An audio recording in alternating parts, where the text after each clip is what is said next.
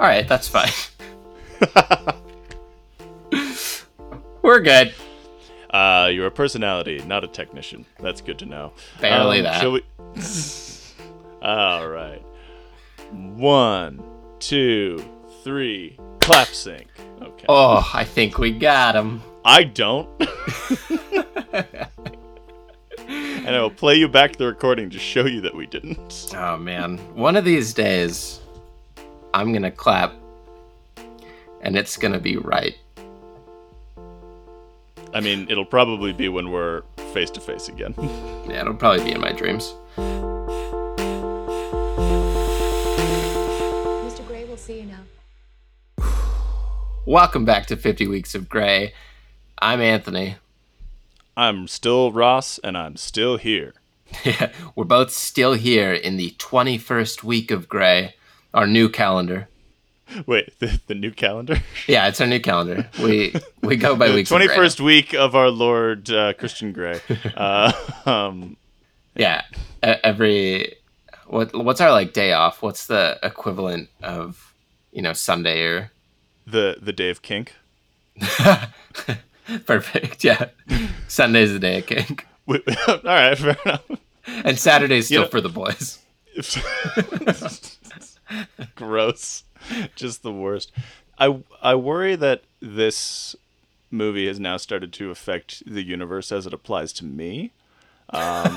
Yes. Because, and this means nothing. I know logically that what I'm about to tell you is not the cosmos weaving together an intricate life as based on your terrible decisions for me. Right. But I am on dating apps, and I was messaged by somebody named Anastasia. And I was just like, I don't know how common this name is. I don't want to read anything into this, but it's really weird that this happened literally an hour before we started recording.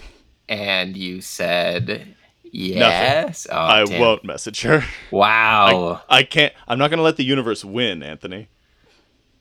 Well, I mean, if her last name is Steele, I'm going to need you to infiltrate that life so we can get her on the podcast. I'm going to need you to marry her. Preferably, yes. But I won't commit you that far. Wow. You'll commit me to 50 weeks of this bullshit, but you won't commit the rest of my life. So, I mean, it's good to know you have a boundary. 1 year out of... One lousy year. And it will be lousy. How many of them have you already wasted? I can say most of them. Right, at least 4, because we both went to theater school together. So, actually, we both did 5, so at least 5. Yeah. I have to bring that up. Whatever, we're slow and steady people. I forgot you also made that mistake. Makes me feel a little better. I did. I needed to supplement my theater degree with a sick creative writing minor, which took me a little extra time. As it should. It's and hard. A lot more money. I know. It's so stupid. That was fun. I do hear you, though. This has actually started to infiltrate some of my friends' lives, too. I was talking to 2 of my friends last night, and one of them learned, because of this podcast, the phrase "wouldn't kick them out of bed for eating crackers." Thanks, hey! Adam. Yeah. All right. So and I wasn't the only one who was a stranger to it. No. And he's been using that a bunch, which I think is really fun. We're teaching people. And for me, I've been saying "laters, baby" to everyone. Too much. Probably. Much. Yeah. My grandmother does not understand. What is this? No, cabito. You say you're pregnant? A baby later? Laters, baby. And then I drive off. Sunglasses. In a stolen car. What if Christian was stealing all his cars? Oh my God. If Christian was just the greatest con man, I think that would be amazing. That'd be a cool movie. He's like the guy from Catch Me If You Can, but he just kept it going forever. Right. Yeah. What if he works for a billionaire, right? And he's just like the housekeeper. He's like the PA. Yeah. And the and the housekeeper's like, or the billionaire's off on vacation for a while, so he's just like, fuck yeah, I get to act like a billionaire, flying his helicopter. I get to sit at the desk. Yeah, I get to sit at the desk. Though, and he's only this billionaire's personal assistant because his actually rich family knows the guy, and they're just like, all right, I got my dud son a sweet job here. Don't fuck this up, Christian. Okay. Oh, yeah, sure, Dad. Yet another idea for my theory on Christian just faking it till he makes it. I'm coming around to it. I really am. I think it might be a thing. No one besides sociopaths are that confident all the time. Your criticism of the confident people in the world says so much more about your confidence than anything else. I don't know that it does. Agree to disagree. No. We're going to spend time on this until you come around. You're just like, screw you guys with your confidence. How do you even get that? No, not all confidence is bad. Confidence Right. all the time shows a real lack of introspection. Yes, yeah. It's funny. I do know some people who, like, until you really get to know them, just portray confidence. They're the kind of people that could trip and, like, turn it into a jog. You know what I mean? Mm. Where they're like, I wasn't falling. And then that jog turns into them winning a marathon or something. Yeah. Like, how did he do that? Come on. God, I feel like I have friends like that. It's just like, why are you good at everything? Why are your mistakes beautiful? I'm sorry. Oh, don't worry. It's not you. Damn it. I wish I had something more clever, but I'm just going to tell you straight up. You know what'll hurt him the most? Honesty. Sorry. That's hilarious because I was thinking, we have this ongoing joke, Ross and I, that our dads don't love us. And when you said, you know what'll hurt him the most? Honesty. I just thought, I wonder if that's what your dad thinks. Yeah, fucking suggest it to him. Oh, great idea. The deeper layer of the joke that I like is that each of our dads actually likes the other one more. Like, my dad likes you more than he likes me. And because you've told me your dad is just like, you never work with your hands, and I actively like do. Ross, the tall son I never had. Right, yeah. Tall, not at all Italian son. The fortunate part is that he'll never listen to this podcast, so he won't know you work with your hands. I don't know if mine will. I feel like your dad is surprisingly supportive of your artistic endeavors. Considering how bad I am at art. When I say surprisingly, yeah, I meant from my perspective, but yeah, that came out like, it's just because your stuff is so garbage that I'm surprised he keeps coming. I'm just like, wow, he keeps spending money on this. It's all a big ploy. Like, Anthony, just because your dad always reads the reviews for your shows before going to them and decides, well, I read what the journalists had to say, and I decided, well, I could spend my evening building a chair instead. You know, doing something useful with my time. As if my dad would read about me too before he comes. He'd be like, oh, you're doing another thing that's not manual labor? All right, how does that contribute to this family? One day you'll see, Dad. My podcast will put us on the map. How will that help? Speaking of this podcast, it is about 50 Shades of Grey still, right? We're not just barely giving each other bad therapy. Yeah, call me B. But Yeah. I think my therapy this week is going back to Kate. So I watched this. I kind of did two things this week. I paid some more attention to Kate and what Kate does, and I paid some more attention to Nipples, and I'll talk about Nipples second. And that's how you hook an audience, by the way. You hold off on the great stuff. Podcasting 101. Personally, I think that all of our best stuff comes in like the first 10 minutes of this podcast. I say at the 10-minute mark, and then past that, kind of take it or leave it. I do think you can skip about all of the middle of our podcasts. Somehow at the end we find some funny shit. But yeah, hey, check out the first 10. We're so excited to be done. Yeah, check out the first 10. Watch us sprint to the end, and you'll have a great time. And know that the middle happened. Yeah, we made some goofs in the middle. On that topic, let's get to the middle. Yeah, so I have been thinking a lot about, because you know this, I just don't like Kate. I don't know exactly what it is, but I don't like you hate Kate. her, yeah. And Garrett a few episodes ago saying that he theorizes that Kate is Anna's first humiliation dom. I don't know enough about what that would entail to say, yes or no to that. But Right. at the very least, like, Kate's character is just kind of a bully.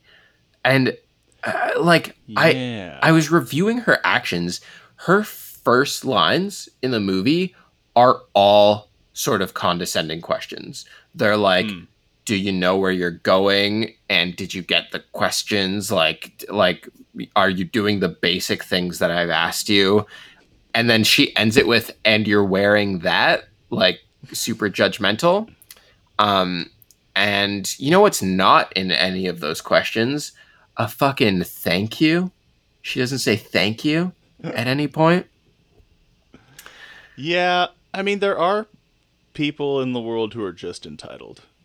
Yes. Which are my least favorite kind of people. Yeah. Yeah. And that is Kate. We know that, and we've talked about that. But then when she gets back from the interview, when Anna gets back from the interview, Kate like immediately mocks her for interviewing him, and I guess like finding him attractive or being overwhelmed by a 28-year-old billionaire. Like, she's never met someone with that kind of power. And Kate's like, or quote unquote charisma. Yeah. But both of those things. And Kate like mocks her for this. And his ties are all gray. Oh, and so like we mock him as well, but yeah, but we're allowed. He's fictional. No, we're not. Yeah, he's fictional. This loser is fictional. This is straight up. She's mocking Anna for her best friend for doing her fucking job. Yeah, and also like being attracted to a person. Yeah. And she's like, you find him nice. And it's like, really annoying. Is it going past teasing into genuine condescension? Is that your assessment here? It's borderline. It's borderline condescending. Okay. But then it breaks into, Anna's like, and I asked him if he's gay. Thanks for that. Like that was why would you make me ask a bullshit question like that? And this was unprofessional, and you should have your degree taken away from you. Yeah, 100%. Unless I don't think Kate would have asked that question. Is what I'm trying to get at. Like, I think Kate was like, yeah, fuck it, let's make Anna take this. So you're suggesting that Kate Kavanagh took the Michael Scott note-taking approach and left herself notes about what not to talk about, so she could go ahead and not ask him if he's gay. Green means go ahead and don't ask and shut up about it. I don't know if that was it so much as she was just willing to put Anna in embarrassing situations and is willing to like let Anna feel awkward. And then, and I'll never get over this, Kate says she doesn't want a sandwich, and then when it's done and Anna's ready to eat it, she's like, okay, now I'm hungry, and she takes the sandwich. And I just feel like she's a bully. Yeah, this is where I disagree with the humiliation dom aspect, where like I think she is just a bully, like somebody who takes advantage of a meeker person. Yeah. I wonder if she's friends with Anna. This is a really shitty thought, but I wonder if she's friends with Anna because this is just me going in on Kate, because she thinks she's like prettier, or she's like the more attractive friend. So you like, you like build yourself up by just breaking people down around you. Maybe that's why she's giving her such a hard time about hitting it off with Christian, because she's like, I'm way more attractive than you are, and I've seen pictures of the both of them. Kate's right, but it is like, what if her self-esteem is simultaneously so inflated yet so fragile that it's just like, fuck, if I hadn't been sick, I would be the one with the billionaire boyfriend. And then she ends up dating Elliot. She ends up dating Christian's brother. So she gets in on that billionaire family. Yeah. And there are times where she's like, things are going so great with Elliot. Like, we're going to see a show at the Gorge. Look at me. He's easily the better of the two Greys. She's straight up, like, they're making out, and you see Elliot's butt because they're like maybe gonna have sex. Hella nice, because they're maybe gonna have sex. Keeping it tight. I like it. tight. But they're when Anna gets home with Christian, they're like fooling around on the couch, and Kate's all like smirky and whatnot, and it's like, you have a room. Like, you straight up have your own room. Right. Anyway. Yeah. Listen, I gotta tell you, as two heterosexual white men, we are great at getting inside the mind of a woman. Well done, us. We solved it again. Real couple of Chekhovs over here. What? The playwright? Yeah. All right. He wrote maybe this is an off-base piece of comedy, but he wrote a bunch of female characters in depth, and he was like true. Well known for realism. So that's by way of saying, look at us, men who think we understand women. Wait, what plays are you thinking of? Oh man, what's it? Name a Chekhov play. Maybe I'm not thinking of Chekhov. You might be thinking of Ibsen. I might be thinking of Ibsen. Who wrote Doll's House? Doll's House. I was exactly thinking of Ibsen. Yeah. It's a real Chekhov move of you to claim credit for Ibsen's work. This is so niche.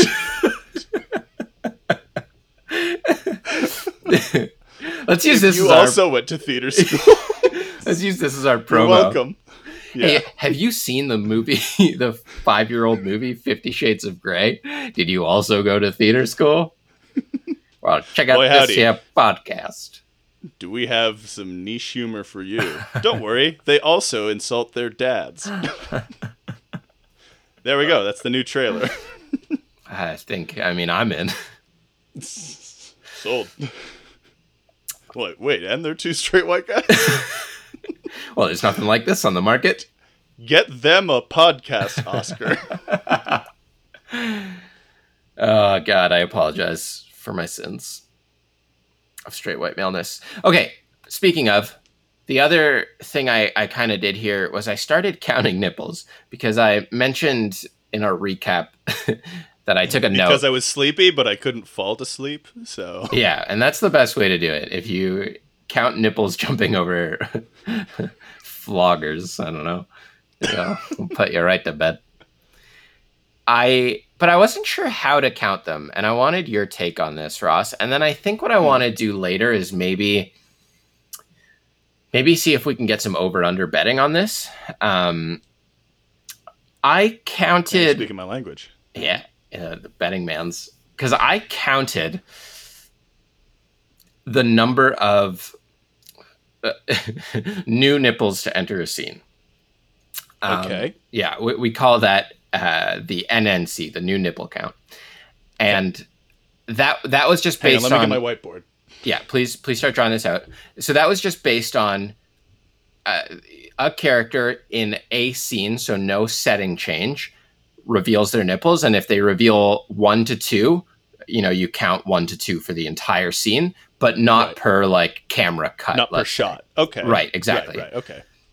And that gave me a relatively low number. I'm wondering if it's worth counting individual shots, because sometimes a shot only gives us 1, but then we change shots and it's like, all right, now we have 2. Do we count that as 3? Do we count it as 2? I don't know. I mean, you could do it shot by shot, Right. Your number would be huge. Well, you think, right? And then maybe that's the interesting part. Yes, there could also be an interesting game in betting on number of nipples in a scene, because you think like 1 to 2, pretty standard. Are there any like, if you took a frame out of the film, are there any where you can see one of Christian's and Right. both of Anna's, or Right. vice versa? Yeah, but then your numbers are always basically 1 to 4, right? Oh, well, thanks for spoiling that there's no group stuff in this film. There's no groups. I mean, I think I would have brought that up 20 weeks ago. You sat on a whole lot of other stuff until we got to Garrett. Yeah, it's true. I needed a professional. Wait till we get to the group stuff professional. Okay. I think I'm gonna try, because I have a count for NNC. That's new nipples count in a scene. But maybe I'll do per shot as well, and I'll give you a chance to guess at them. But then we're suffering the same criticism. If you're confining it to an individual scene, it's still only ever going to be 1 to 4. Right, and this is the total count, right? So I've got the total count for the movie, and I want to see if we separate nipples by shots. Also, depending on how you're defining a scene, you could have another game where you bet on how long in a scene. You tell us how many minutes and seconds it is, and we try and bet over under on what the timing is before any nipple makes its first appearance. Okay, this is fun too. I do like that. Okay, I think we might just have a whole nipple episode Finally, where I've got a bunch of something I stats, can get on board with. where I've got a bunch of stats on nipples, and we learn. This is the kind of detail, though, that I think you're only going to get from this podcast. The kind that, if I may summarize is it, dumb, hyper specific. Nobody asked for it. That is what we're going to capture in one of these future episodes. Yes. All right, past Anthony would be proud. All right, well, that's my adventure. I don't think it'll be for the next one, because like surprising amount of concentration to it. It was exciting though. It did add this element where I was like, nipple, and I started writing. But air horn. Oh man. Your grandparents would be displeased. Oh, yeah, that's true. All right, well, those are sort of my highlights from this viewing. 21 weeks in, still hate it. One thing that I wanted to get back to, though, we did this a little while ago, and I think I need to relive this because this was a lot of fun. We talked about changing the genre of the movie and sort of creating a pitch based on a new genre. So I wrote out that last time a couple of genres. I had written out 7, and we managed to recast this movie in one of them. I've now taken the other 6 as a sci-fi. That is correct. Planet and I Grey. was thrilled. It was very, very fun. So I've got 6 that still remain, and I would love for you to choose a number and for us to create this in this movie in a new genre. Pardon me while I lean over to my box of nerddom. Are you grabbing a D6? The listeners are hearing my dice box. Let's go with one of the ones that killed one of my player characters last night. Perfect. Is it gray? Morally, probably. Never mind. I'm going to switch to a gray one. It's blue, but you said that. It's Ross, important, you obviously. Fool. You idiot. Sorry, they're at the bottom of this box. That's okay. Can we make an agreement for your personal life about this die here? Yes. Yes. Can that die's name now be named Christian? Christian? He's got 4 identical brothers. But any one of them I am rolling individually will be Christian, yes. All right. Well, if you're rolling them all, they're Christian, Mr. Gray, Carrick and Elliot. Carrick and Elliot. Perfect. Yeah, all of the Grays. The Gray family. Terrific. And Rita Ora. That's the blue die. All right. So 1 to 6. Here we go. 1. Okay, I think you might enjoy this. Let's recast 50 Shades of Grey as a horror film. All right, sweet.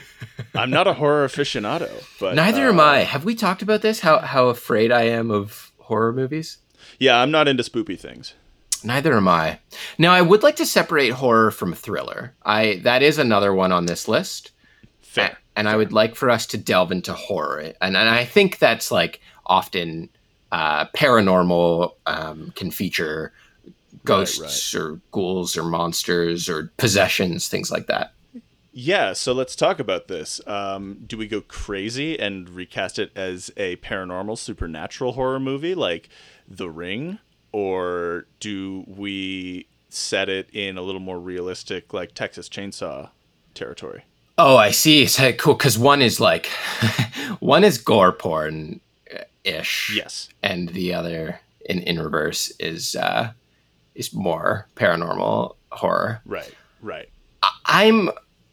Listen, we're already softcore porn, and I feel like the transition to gore porn it's a bit much. It's a bit much. I want to make this. I want to see how we can get some ghosts in this. So, all right, we're going paranormal. All right, that is easily the better decision because we already know that any of these characters could be serial killers. So let's right. tread some new territory. Right. Exactly. Okay. I'm into this. One thing that I'm fixated on, because I said the word possession, and I was thinking about his Dom jeans. Heavy rainfall just started. Oh, perfect. Hopefully that sets the ambiance for this horror. I'm thinking about his Dom jeans, and I feel like what if those are possessed? I can feel that you love this idea. No, I love it because it's so dumb, because my mind first thing went to the Sisterhood of the Traveling Pants. And I'm like, what is the equivalent? Is it the Brotherhood of the Traveling Doms? Do these genes get passed from Dominator to Dominator? Yes, but like these specific Dom genes, they because there's always in these horror movies. I don't watch a lot of horror movies, but like I do know rough lore that like it has to involve the untimely death of somebody. A lot of, like, if you think about Amityville Horror, Paranormal Activity, it's like someone died in this house and now their ghost haunts it. Someone died. Yeah. In a sexy way. Okay. All right. Spooky. I like it. Very. Okay. So let's take it another step and have it as sort of a monkey's paw curse disguised as a blessing situation. These genes came to him at a time when he was having a sexual awakening, and also gave him his incredible skill and business acumen. Oh. So the genes are possessing him to do terrible things, but they have set him up as this rich, attractive man. Right. And like that, it's making it easier for the genes to get what they want, which is virgin blood. Yes, perfect. Because and these were vampires' genes. And his I'm with you. I'm there. Listen, at no point am I not on board with this. The of the ancient vampiric family, last name Gratians. They had to change it when they came over to America. Right. Well, you got to hide your vampiric origins because, and this is just fact. Obviously. If you have a world... Everyone knows this. Yes. This is fact. If you have a world where vampires exist, you also have a world where vampire hunters exist. And, the first thing they're going to check is last names. Yeah, fair. Names, port of origin, and where you're going. Because the likelihood of there being vampires in a sunny, like, a Florida or a Texas...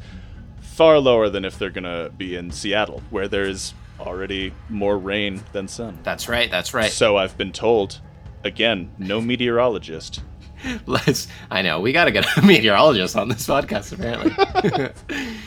All right, perfect. So a young Christian Grey. a younger, maybe down on his luck, thrifts some genes that have been passed down, some torn up Dom vampiric genes. Right. They right. possess him and turn him into this billionaire business mogul. But the trade-off is that they require virgin blood.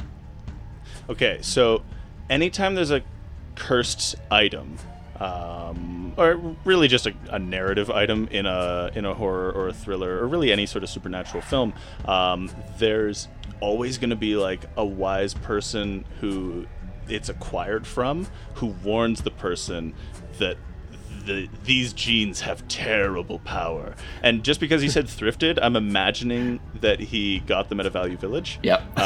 And there's a wise old cashier who's just like, oh, those genes. I forgot we had those genes. And a young Christian is like, why? Are they no good? And he goes, oh no, they're terrible. They're evil. But they do make your ass look slamming, kid, so get on out of here. And beware! And like, at that point, the manager comes in and is like, it's like, Krista, stop telling our customers that things are haunted, and we're so sorry. Like, she's just a little bit older. Like, whatever. Scans them in. This is my grandmother. We're trying to beware. Trying to get her out of this. She's sitting in a rocking chair behind the cash. That's for sale, Grandma. Yeah, Grandma, put that back on the floor. It's haunted too. So, this whole Value Village is haunted. You're all doomed. Doomed. So needless to say, he doesn't take it very seriously because... Of course. They never... Look, just because she's insane doesn't mean that she's wrong. Right. She sees the world through a different lens. In a different way, yes. Exactly. And he underestimates that, and he puts on these genes. And I mean, of course, he's a confident character, but that leads to, that is one of his main flaws. He's overconfident. Right. My favorite thing about this too is you get the I don't know how many horror movies you watched, but I have watched a few because people really like to see me afraid, spooked. Yeah, and I can see that. I guess it can be fun, but the first there's 15 minutes of a horror movie that are just like a good time for everybody, where like everything's going right and people are having a great time. And my favorite thing about this is after the Value Village, he puts these genes on, and we get that 15 minutes where he's basically the movie Limitless, and he's just like business killing it. I'm picturing, I haven't seen Limitless, but what I picture is Spider-Man 3, Spider-Man dancing down the street. And he's in these jeans. And there are people are in equal parts looking at him weirdly, like, what the fuck are you doing? But then there are also Wall Street executives who are just like, that kid's got something. He's got a swagger that I think could do business. I also like this world because he's always wearing the jeans. Yes. 100%. He needs it for that power. Of course. Even if he's in a suit, he's wearing the jeans under his slacks. Right. He's uncomfortable, but he doesn't show it. Right. And then this is where it starts to twist, right? Because now he's doing well, and he gets his office, and a young employee, maybe like a new intern, starts at his work. And listen, this, because a horror movie rules, you can't have a character death, and I'm leading up to one. You can't have a character death unless they've done something wrong, especially with youth. You need to show that they are in some way bad in order to really set the morals of this world and say it's okay that they died. So we this employee comes in after smoking weed on her break. Oh, no. Yeah. So obviously morally dubious.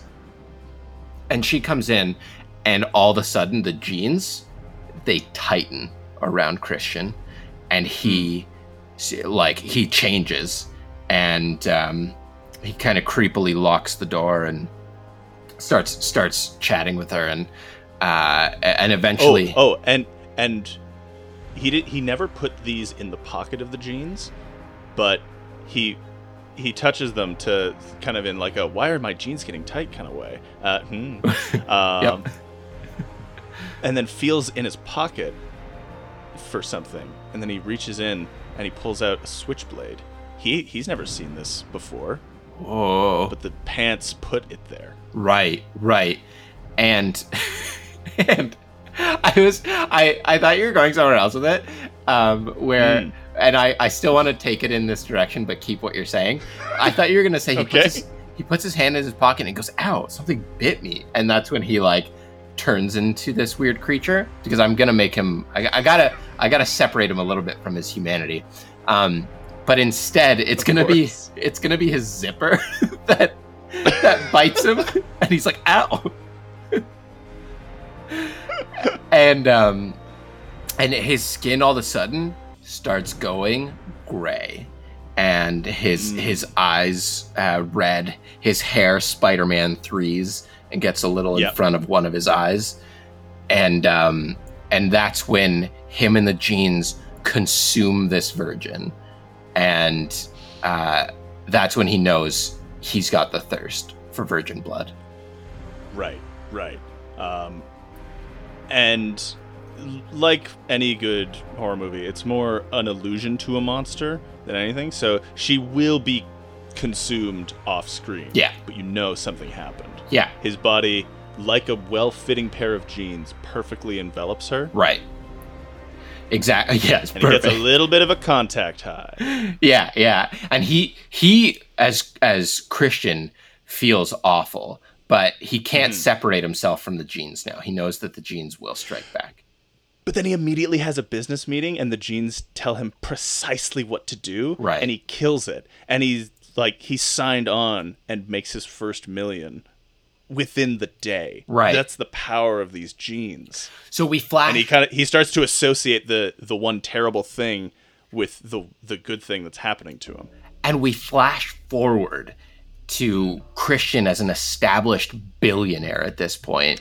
He's got a system, and we see him very very Hannibal style. I don't know if you've seen Hannibal, but sort of like prepping his documents montage alongside like tidying up his playroom, and like, you know, he's sort of like cleaning up his chains and his whips, and you know, there's like a little bit of blood on one of the countertops, and he wipes that off, and then in comes, we got to introduce our other significant character here.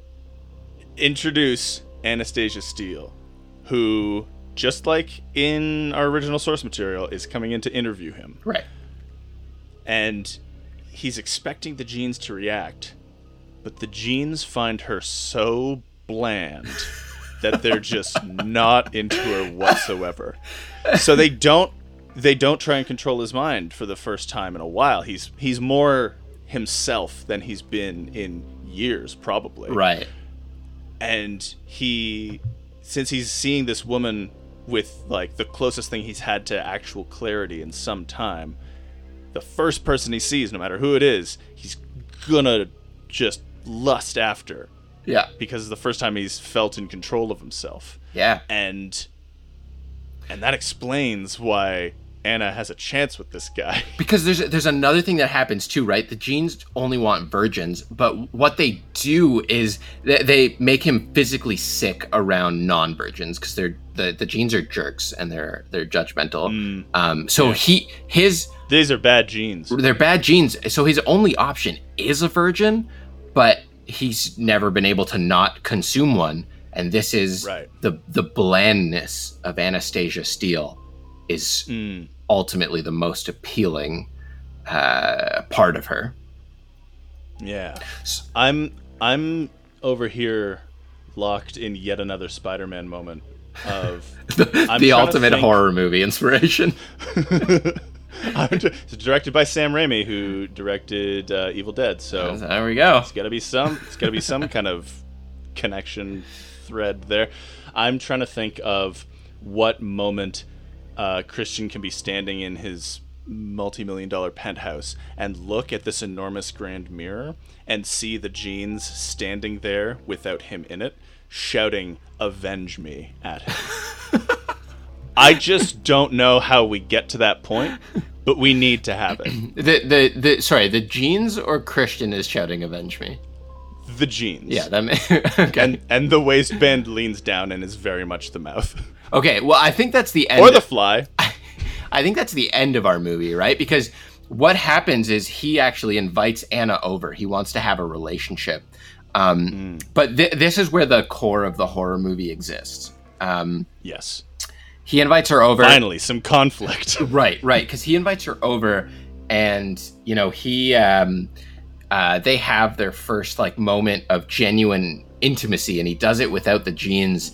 But now that the jeans hunger, and the jeans actually start acting independently, and they trap Anna and Christian, and they don't even want to consume her because now Christian is in love, but that's how the jeans like get energy. The jeans are trying to kill Anna with Christian, and there's just one day where like she wakes up and is like excited to see him, and Christian is all like bloodied on the floor, and or maybe Christian, this is where Christian's mom came in, and mom is just mangled. Oh no. Yeah. And Christian's like, "Anna, get out of here. You have to run." And she's like, "Christian, oh my God, what happened?" And she's like, "Go." And suspiciously, he's only wearing his shirt because, as we know, that's the last thing he takes off. But also, Anna kind of looks around and goes, she doesn't fully know yet, but she does think to herself, "Where are your pants?" Right. And then you hear the door creak closed behind her. And like if you frame the shot up nicely enough, like you can see it. Then she turns around and there's nothing that would have closed it. Yes. And then knives just start flying out. Flying out of and like so if we do ever show a shot of the jeans sans Christian, they are like fully carried out, but they are still pants that have to move autonomously. Yeah. So for little hands, they turn their own pockets inside out and God. hold things with the fabric. This is rapidly turning from like Paranormal Activity into the Leprechaun series. It's just so preposterous, but I love it. This is my favorite movie of all time at this point. Yeah, I love it because it's so funny. I'm glad you said that. Initially, I thought it was going to use its long jean legs to throw things. No, but it uses its little pocket hands. It probably still could if it needed to like strangle someone, right. Which is like probably its go-to move. Yeah. But it does still have these tiny little hands. Right. Yeah. Oh, and you know what? Actually, one like really creepy thing that it's going to do after, because Anna's going to run. Anna's going to run away, right? And she's going to turn back and see that it pulls Christian into the darkness as he like kind of outstretches his arm and just says like, "Run, go." And she thinks about leaving. She's like trying to do the elevator, but the elevator won't work. And she's like, where do I go? And then she hears someone coming. So she flees further into the house. And then this is where it gets scary. The mangled body of Christian's mom is moving in the jeans. Yes. It reanimates her. 1000% yes.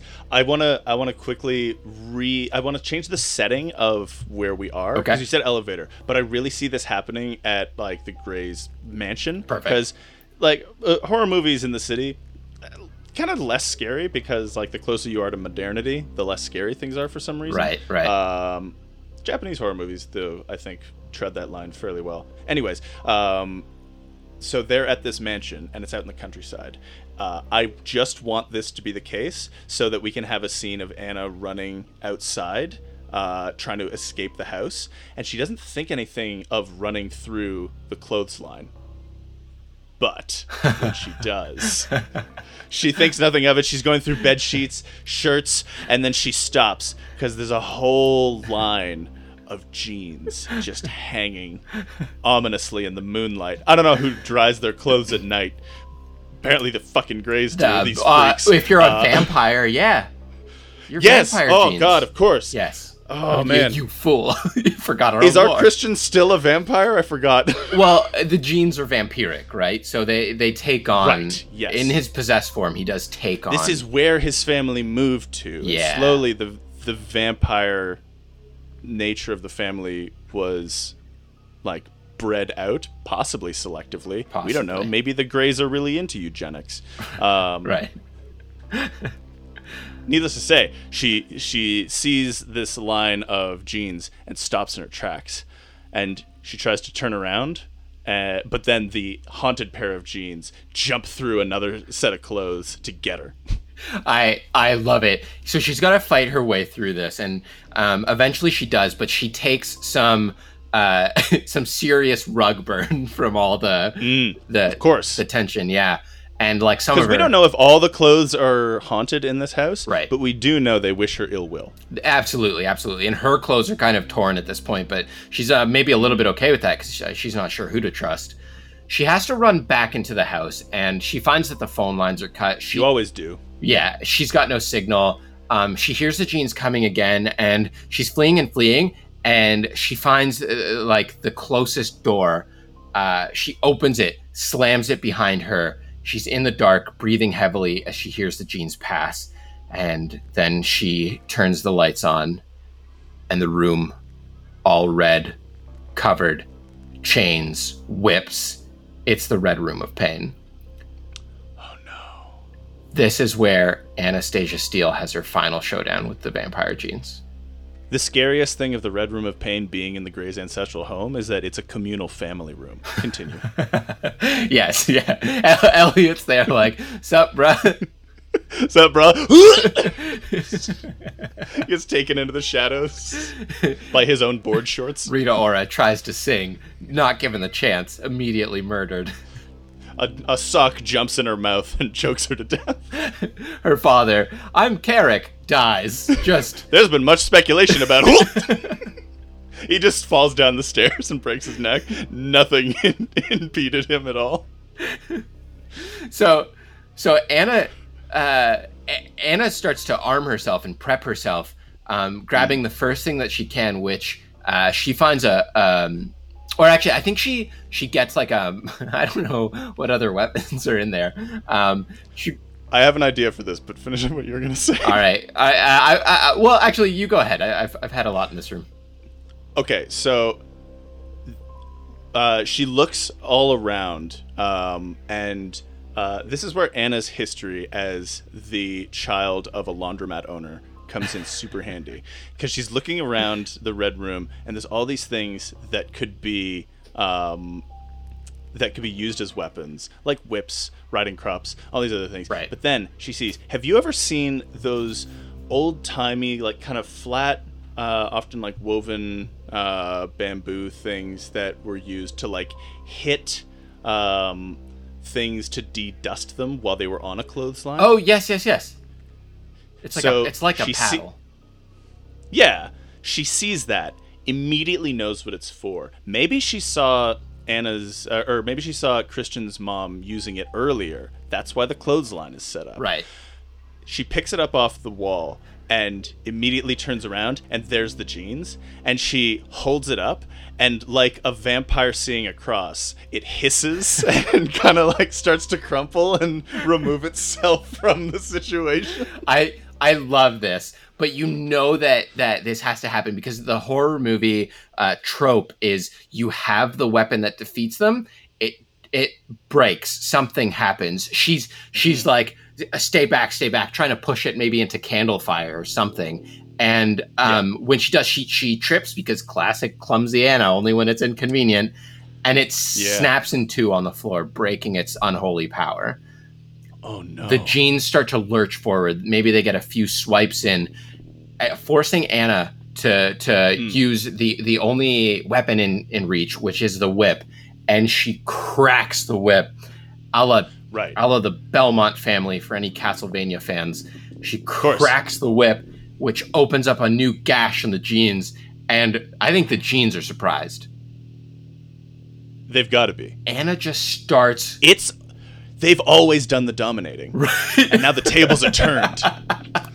The tables are turned, and Anna delivers 6 big blows to the backside.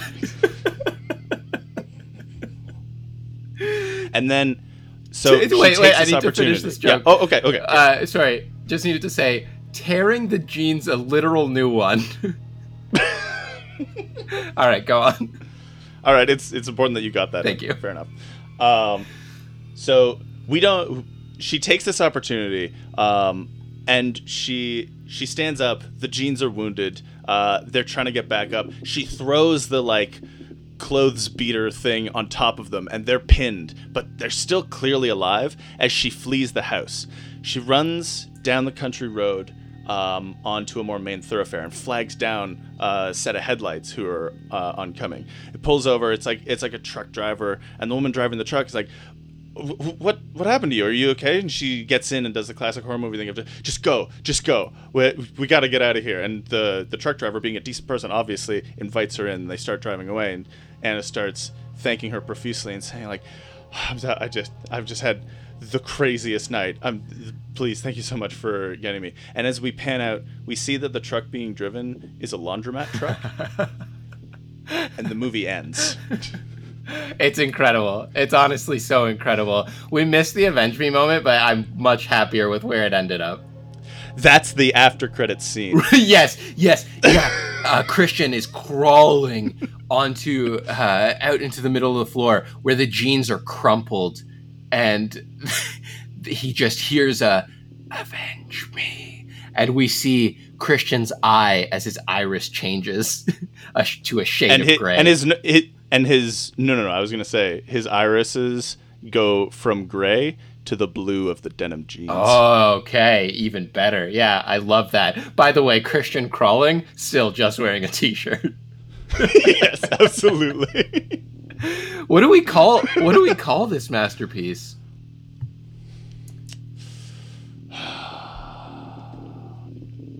I'm trying to think. I don't know enough horror movie titles. Greywash? That's pretty good. It's not scary, but it's pretty good. No. I like so much of horror movies are like The Nun, the whatever. That's the only one I can think of. Which spelt with 2 V's. Right. Yeah. Yeah, this would be like Jeans. Jeans. But with 2 G's. Jeans with 2 G's. Yeah, one's for gray. Or we could go extra cheesy and name it Dry Clean Only. I think I like jeans with 2 G's because one of them is for gray, and we somehow get that 50 Shades That's of Grey. the subtitle? Yeah, the first G's for gray. So I'm going to give a couple of notes. There aren't many. Okay. This is basically a perfect screenplay. I agree. To more effectively set up the clothes paddle, much like Chekhov's gun, we need to set it up in Act 1. If you see a gun in Act 1, you know it's going to go off by Act 3. Right, That's right. a basic rule of drama. So maybe there's an opening montage of Christian's family doing laundry. Maybe this is something we haven't touched on. Maybe Christian's family, to amend their family's past wrongdoings of vampirism, are in charge of keeping haunted clothes in check. That's super, super interesting, and I feel like that's what we get more into that depth in the sequel. But I think you actually set it up perfectly previously. Anna's family owns a laundromat, right? So we'd probably see Anna actually beating the dust out of maybe some of the clothes earlier on. We see her working there. God, that's so much smarter. I know. Well, that's really saved this movie. Because before it was, I'm going to be honest with you, it was a hot pile of garbage. It was, yeah. This one change has really fixed it. It just ties it all together. The next movie will start with the old woman from Value Village sitting on a rocking chair in front of maybe like like a CRT TV with the fireplace channel up, because like an actual fireplace is a lot to ask. I love monologuing about the continued haunting. Listen, I love that, but let me throw one more pitch at you. The truck driver. It's the old lady. Oh my god! It's the old lady from the Value You're so Village. good at writing horror movies. Thank you. I won't watch them because I know what brilliance awaits. You just know what's coming already. It's not scary for you, is why you don't watch them. What's scary is how much I predict it, and I just think, well, if this could happen in a movie, this could happen in real life. I was gonna say what's scary is how few scripts we've sold. I agree. I like. Hey, Amazon Prime. Because I know you're listening. This is a standing offer to anyone who wants to produce a movie that we write. We'll probably also want to have roles in. Doesn't have to be starring. Just kind of like a little cameo. I'll be the old lady. Yeah, and I'll be the Value Village manager. Perfect. It's like grandma, and it's clearly you, not in a decent wig at all. You're doomed. This might be my favorite. I think I like this one better than our previous pitch, honestly. God, man, our next one's gonna be tough to top. this one, I loved Planet Grey, but Jeans. Jeans with 2 G's. It's gonna be tough. Can't wait for the sequel. Jeans 2 with 3 G's. Planet of the Jeans. It really is a leprechaun. It really is a leprechaun. Yeah, seriously. That's incredible. Leprechaun or Gremlins. I've only seen Gremlins. I've seen Leprechaun. I love Gremlins. Gremlins is also great. Maybe I've seen old cheesy horror movies, so that's where a lot of the inspiration comes from. Yeah, the further away we get from them, the more I want to watch them, because like I get more used to better effects. Right. And now the old ones are like not scary. What's exciting to me is that Jaws is still scary. Yeah. Well, that's man versus beast. Yeah. Very scary. Which might now that we have to rotate out, because we should always have 6 genres so that I have an excuse to keep rolling dice. I like that. Yeah. Due to my addiction to both gambling and role-playing games. Yeah. Yeah, we're going to have to do this again soon, because that was just too much fun. I love that. That was great. Amazing. I think like do you want to start working on the treatment, or should I? On the treatment, sorry? On the script treatment, yeah. Oh, yeah, well, you're the writer. Like, we need this written and pitched and copyrighted before the Friday that this comes out. This comes out, yeah. Otherwise, somebody's going to take our idea. Hey, if you're willing to produce this whole thing, if you're willing to put the money in, just, like, let us be involved. We just, I'm fine with that. We're down to collaborate. It's not a lot to ask. No. That the geniuses behind Jeans. This film that features copywritten characters. In our defense, at least that we at least be creative consultants, okay? Yeah. And in our defense, I just want to attend a film set and take advantage of craft services, okay? That's all we're asking for. And in our defense, 50 Shades of Grey initially featured copywritten characters as well. So who's the real idea thief? Who's the real idea thief? One of these days, E.L. James is going to have us killed. Hopefully by a pair of haunted jeans. Well, and I'd have to say that's been 50 Weeks of Grey, week 21. It's been spooky to know you. Oh, it's been very spooky and sexy to know you. Lightning sound effect.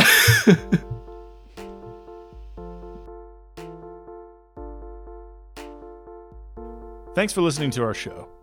If you have any questions, suggestions for segments, or want to be a guest on the show yourself, you can reach out to us at 50weekspodcast@gmail.com.